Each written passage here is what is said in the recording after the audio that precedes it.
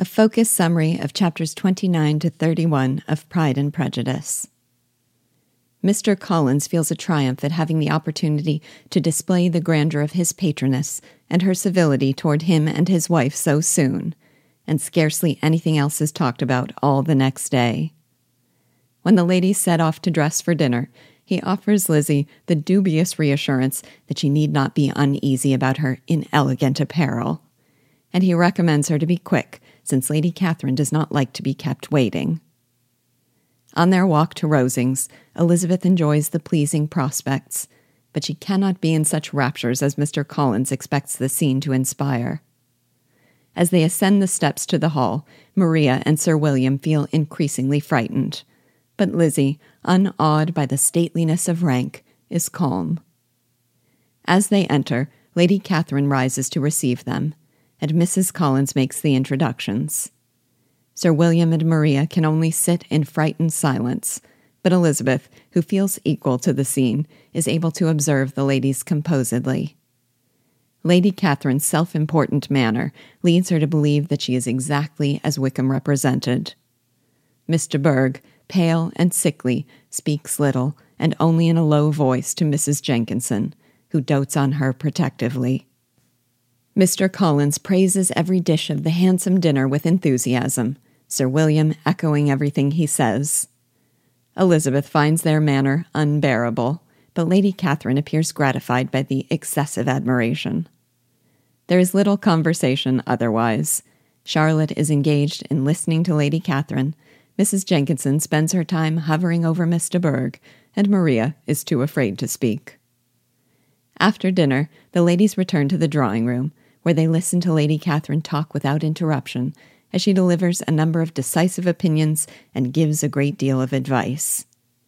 She then interrogates Elizabeth with a series of impertinent questions and condescending comments about her family and her upbringing.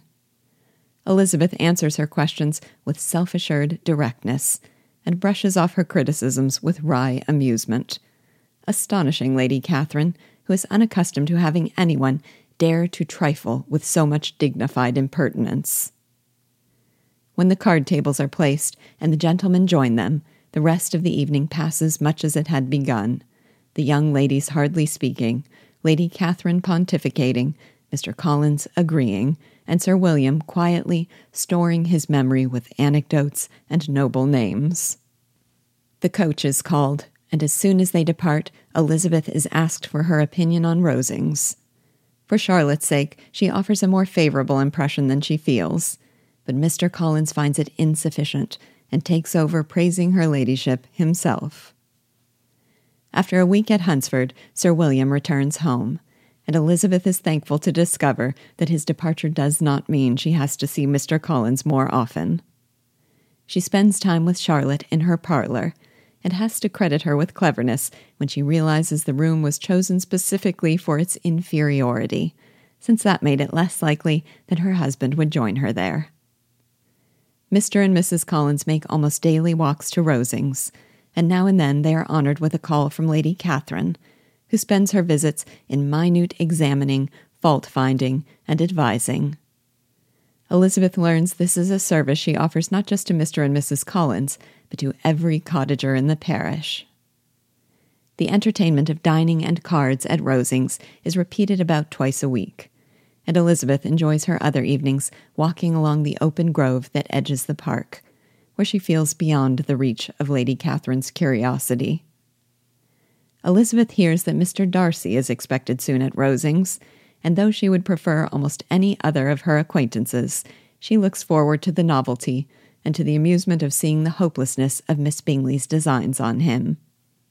When he arrives, Mr. Collins hastens to Rosings to pay his respects, and to everyone's surprise, he returns in the company of Darcy himself and a cousin he had brought, Colonel Fitzwilliam. Charlotte credits their visit to the presence of Elizabeth, saying they would never have come so soon for her sake. The gentlemen enter, and Elizabeth can see at a glance that Colonel Fitzwilliam is every bit the gentleman, while Mr. Darcy looks just as he had been used to look in Hertfordshire. He meets Elizabeth with composure, and she curtsies to him without saying a word. Colonel Fitzwilliam converses pleasantly and with ready ease, and after some time Darcy inquires about Elizabeth's family. She takes the opportunity to test him, asking whether he ever happened to see her sister in London.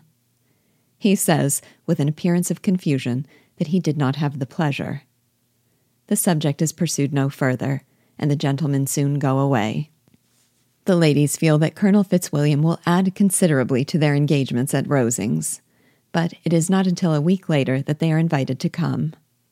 They are received civilly by Lady Catherine, but she spends the evening engrossed by her nephews, and especially by Mr. Darcy.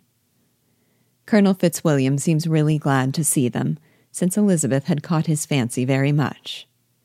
The two speak so long, and with such flow and spirit, as to draw the attention of Darcy and Lady Catherine herself, who inserts herself into the conversation from across the room, contributing her usual boastfulness and condescension. When coffee is over, Colonel Fitzwilliam reminds Elizabeth of a promise to play for him, and he pulls up a chair next to her as she sits down at the piano. When Darcy approaches and stations himself straight in front of her, she asks if he has come to frighten her in all this state, and warns that her courage rises at any attempt to intimidate her. Darcy dismisses the accusation as wryly as it was made.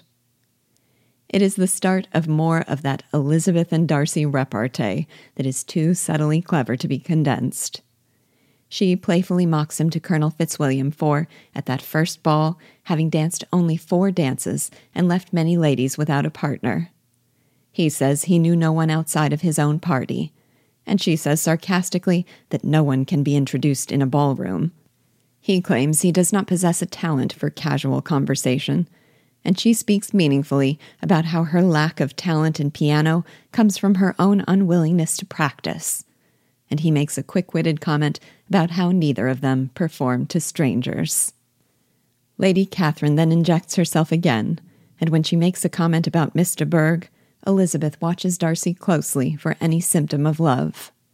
She does not find one, and decides he would have been as likely to marry Miss Bingley if she had been his relation.